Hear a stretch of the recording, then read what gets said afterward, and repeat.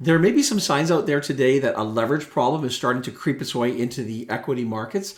And in this video today, I want to bring you up to speed on, first of all, what role leverage plays in investing, where we're at today, sort of do a snapshot so you can assess if in fact this is a developing problem. We're going to look at some people who support that argument and some people who don't.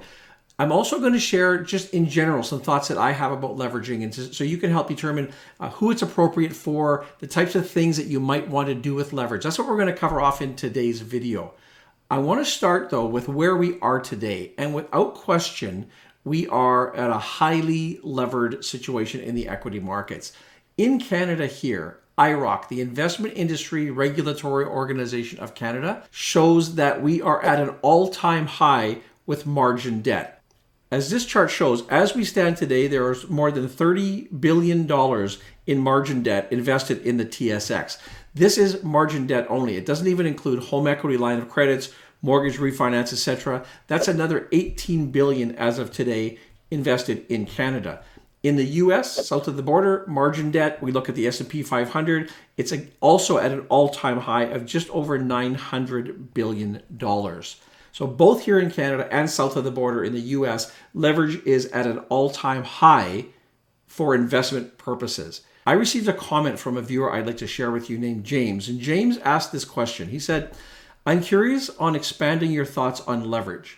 I chose to leverage heavy early in the pandemic by buying the TSX 60 top dividend payers and CPX and a couple of REITs. Today, that portion of my portfolio delivers almost $20,000 in annual dividends and is up a net 48%. At this point, I have significant capital gains. So, do I delever or ride out the near term where I'm likely to keep receiving my dividends but possibly see a significant reduction in my 48% gain? I expect to retire in 6 years and have always thought I would carry this leveraged part of my portfolio into retirement so long as the dividends and investment tax credit outweigh the interest costs." I thank James for this great question. And these are the types of questions that we answer virtually every day in our Investing Academy, whether it's for students or whether it's for members of our private membership group. These are the types of issues that people grapple with all the time. If you are interested in learning more about our Investing Academy, that will be, as always, in the first link below. Now let's look at James's situation in a little bit more detail. And I'll say at the outset, obviously, I don't know James. I don't know all of the rest of your circumstances, so I can't specifically give you advice on this, but we can talk in general about the issues you have to grapple with as a leveraged investor, and hopefully it'll give you some direction or some ideas as to the things that you need to consider. I would say what James is dealing with here is a classic dilemma. And most obviously, there are two very conflicting objectives that he has. Number one is he's using the portfolio to generate income. And as he said, he's generating around $20,000 a year right now in income and cash flow from this portfolio, which is very attractive to him. Conflict that with the objective of the capital growth. So he's worried, perhaps, or he's considering, should I take my profits on the 48% growth and lock in these gains, at which point he would mitigate or eliminate the downside risk, but he would also remove that cash flow. So this is part of that of the decision making that an investor has to make at all time. And it does come down to your specific circumstances. James does note that he's 6 years away from retirement, and we will talk more about that a little bit later in this talk because that does come into play as far as what he should be considering. I will say, just from the outset, leveraging is risky. And I know a lot of people who are levered are going to say, that's hogwash, and as long as you know what you're doing, it's fine. There is a reason that when you open a margin account or you take out an investment loan, and usually with dealerships on a regular basis, perhaps annually, you need to revisit your leverage situation. That's there because it's risky. It doesn't matter how you cut it. Risk, though, is subjective, I guess you could say to some degree. It's a perspective of where you think the markets are at, some other factors. I'm going to look today at what I would say is a growing concern out there in the market. If we look back at the chart, we see that leverage has been growing regularly. So what problem might this present? A couple of people who are quite well known in the industry. Let's start off with a tweet that Michael Burry sent back in February. And he said, speculative stock bubbles ultimately see the gamblers take on too much debt. The market is dancing on a knife's edge. Mohammed Al-Arian, who is the chief economic advisor at Allianz SE, says, "I am concerned about the growing leverage. It is part of a more general phenomenon of excessive and, in some cases, irresponsible risk-taking enabled by a prolonged period of ultra-loose financial conditions." Both of these experts in their field are concerned that the sharp growth in leveraged investing in margin debt could be a precursor to a market correction. I mean, we'll just call it what it is. If we look back in history as a guide, I want to show you a chart here that goes back roughly 25 years. And if we look at the red line, starting at the left axis, it shows the increase in the volume or in the level of debt, starting at just under $200 billion back in 1997. We do see a sharp increase leading up to, yes, the tech crash, which started back in 2000. You can see the blue line is the S&P 500, and there's a strong correlation between when the margin debt peaks out with the S&P 500 performance. Once the market recovered, we go back up to the next sharp increase, which takes us to 2007. Of course, we all know that that was the precursor to the big credit crisis that we had through 2007, 8, and 9, early 2009. And again, there's a strong correlation between increased margin debt and market overperformance, or ultimately underperformance. Now, since 2009, so we're going back a long ways now, the markets have continued to rise for the most part, as has the margin debt. There was a pullback when the margin debt peaked out in 2018, pulled back, and here we are now in October of 2021 with, as I mentioned, just over $900 billion in margin debt. We also see the S&P 500 at all-time highs. If you look specifically at these two scenarios, you would be right to think, is there something I need to be concerned about? Well, you should always be concerned as an equity investor, however, specifically related to leverage here. A contrary view to that is made by an analyst named John Schlegel from JP Morgan Chase. And he recently said, in fact, I believe on September the 27th, he said, while there are many potential reasons one could cite for market condition, the level and changes in margin debt do not appear to be setting up for extreme market drawdowns like we saw in 2000 and 2007. He goes on to say, over the past 12 months, margin debt has climbed 41%. While that's above the 29% gain seen in the S&P 500, it's not totally untethered from the slope of equities. For context, during the past market tops, margin loan growth outpaced share gains by twofold in 2007 and almost 4 times in 2000. So Schlegel is saying that yes, there are always reasons that we might be concerned about the markets being overheated right now, but he doesn't see the rise in market debt as being one of those things that necessarily points to an imminent drop in the market. So where are we? Do we have too much debt? Do we not, are we okay with the debt? We see some very smart people with opposing views in this regard. And I guess that's always the way the markets work. Now, regardless of which side of that argument or that debate that you were sitting on, I'd like to take a few minutes and talk about the suitability of investing, our leveraged investing in the first place. So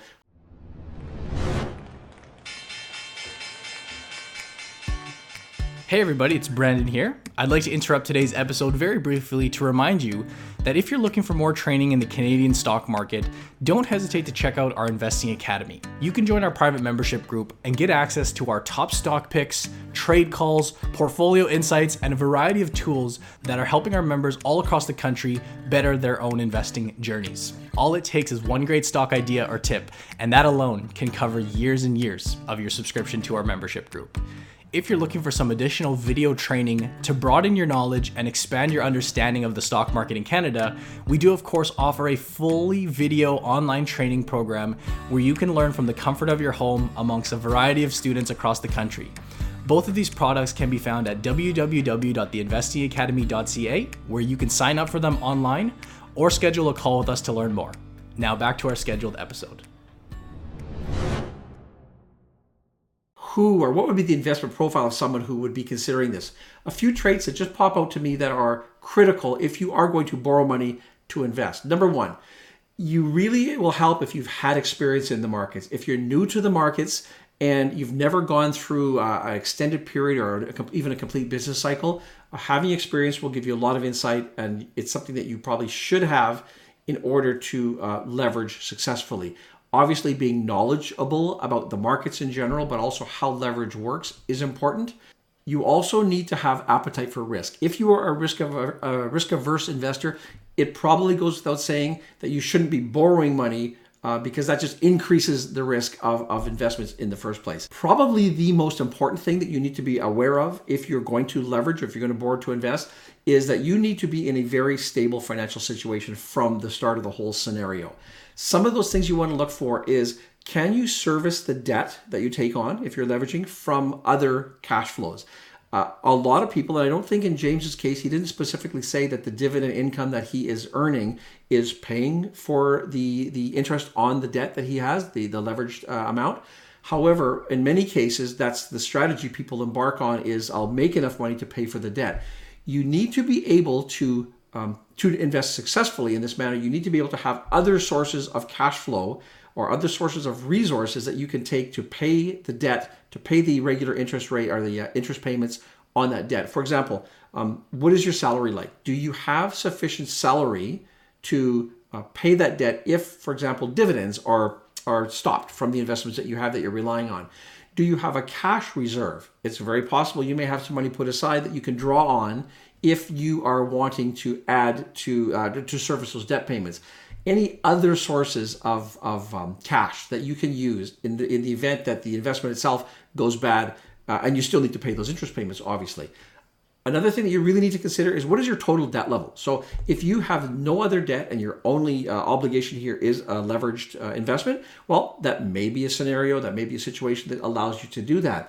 You have to look at what your total monthly debt service is. This is just like any other debt that you own. You own an asset, or you have an asset that you have a liability against.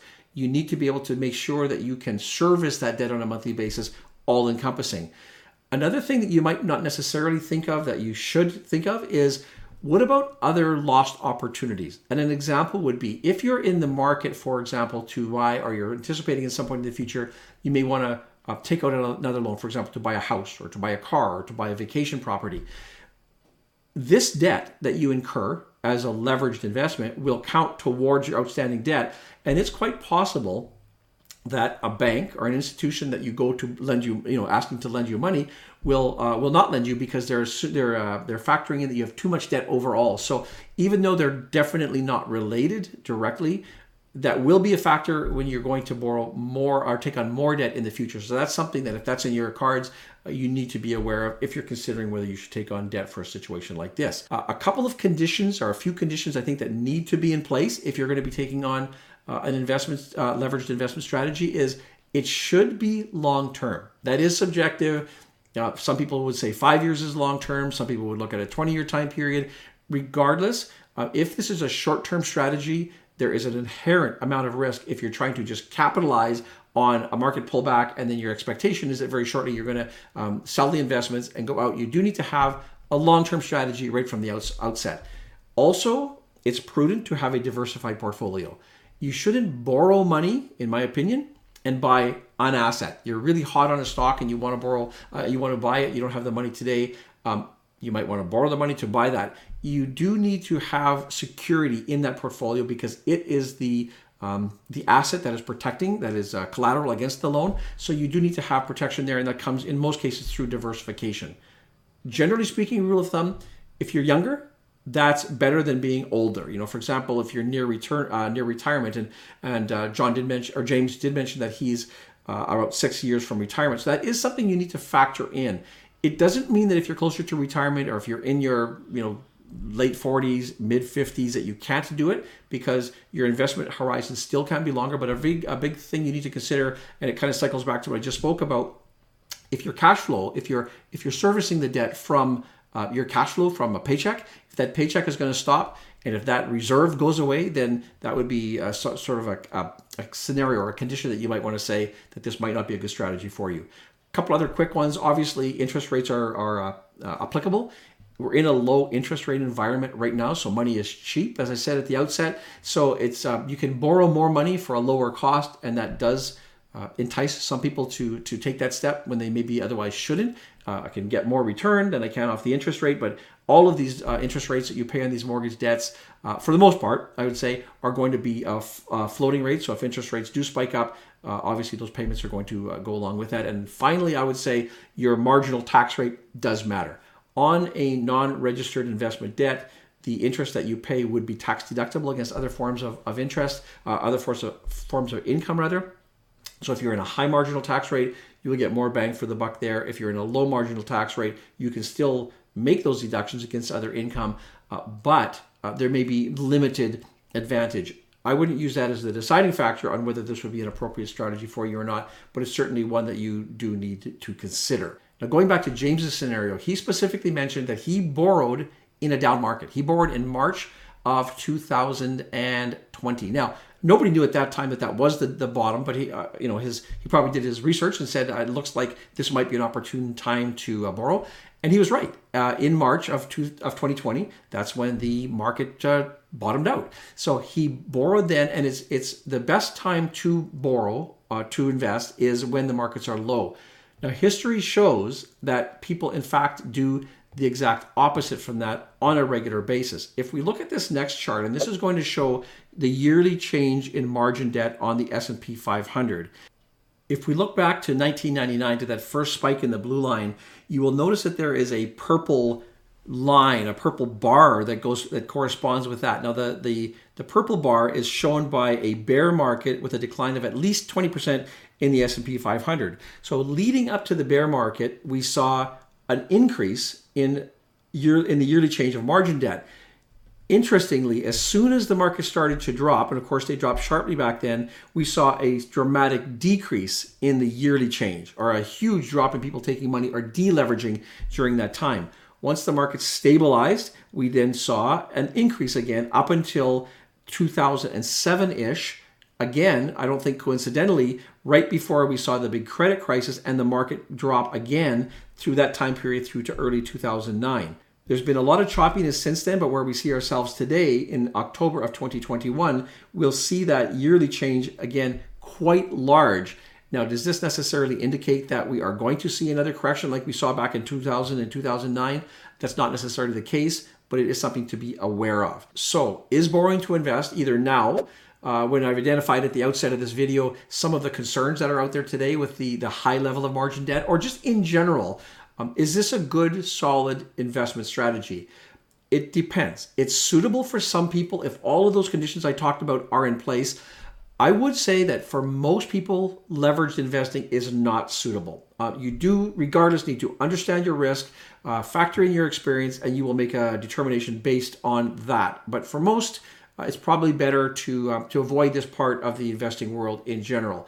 Just to wrap up James' question, we went back to the start of the video. He needs, I would suggest, to clarify what his objectives are. He talked about, as I said, those two conflicting objectives. One is, I love the income I'm getting in, but I'm a little bit nervous because I've made a good gain on this, and do I risk giving all those gains back? Depends on what your needs are. Now, I talked about time horizon as well, and James specifically talked about being 6 years from retirement. That is a factor. Long-term time horizon is generally better if you're an equity or a leveraged investor. But if James is, I'm just going to say, let's say he's 55 years old right now, retiring at 60 or 61, he still has a reasonable investment horizon ahead of him. The day that you retire, you don't necessarily have to sell everything and go back to the bottom line or to square one. So if he happens to time things inappropriately, he decides to ride it out, and the markets work against him in the meantime, as long as he has those other factors in place where he can still service the debt. For example, just basically I said, look at your overall experience, your overall financial picture. That would be a major factor. And lastly, I would say what we don't get from James's question is how much of his big overall financial picture is this? What percentage of his assets, what percentage of his income come from this strategy? If his entire cash flow is reliant upon this portfolio, that would be one thing. If he has $5 million tucked away somewhere else that he will be relying on for income. If all else, hits the fan, then this might be, this is a smaller chunk of that overall percentage. So it might sway in favor of him making a decision to do this. I would like to know if you personally have ever borrowed to invest. I know over the years I have at times. And my experiences have generally been good, but most of my investing career I have not been leveraged. But there have been times where I have. If you've had an experience, is it a good experience where you've capitalized like James has, or is it a bad experience where you took a hit? Or do you know of other people who's had experiences? Because if you share that information with us in this discussion today, it will really provide depth to the whole question that James had, and I'd love to be able to help him out with some other personal experience as well. I will wrap up this talk today. Hope it's provided you with good information as to what you might need to know if you're considering leverage as an investment strategy. As always, I mentioned earlier in the video, I'll remind you again, the first link in the video below is for our Investing Academy. And these are the types of scenarios that all types of people have to deal with on a regular basis. And members in our Discord chat as part of the community ask questions like this all the time. Some of our students who are going through the actual course material, these types of dilemmas are covered in material like that. So if that's something you're interested in, please click on the first link below. As always, if you enjoyed the video, if you found value to the video, I really would appreciate a thumbs up on that. If you feel like you want to share the video with someone else, I really appreciate that as well. I do thank you so much for watching the video, and I look forward to seeing you in the next video.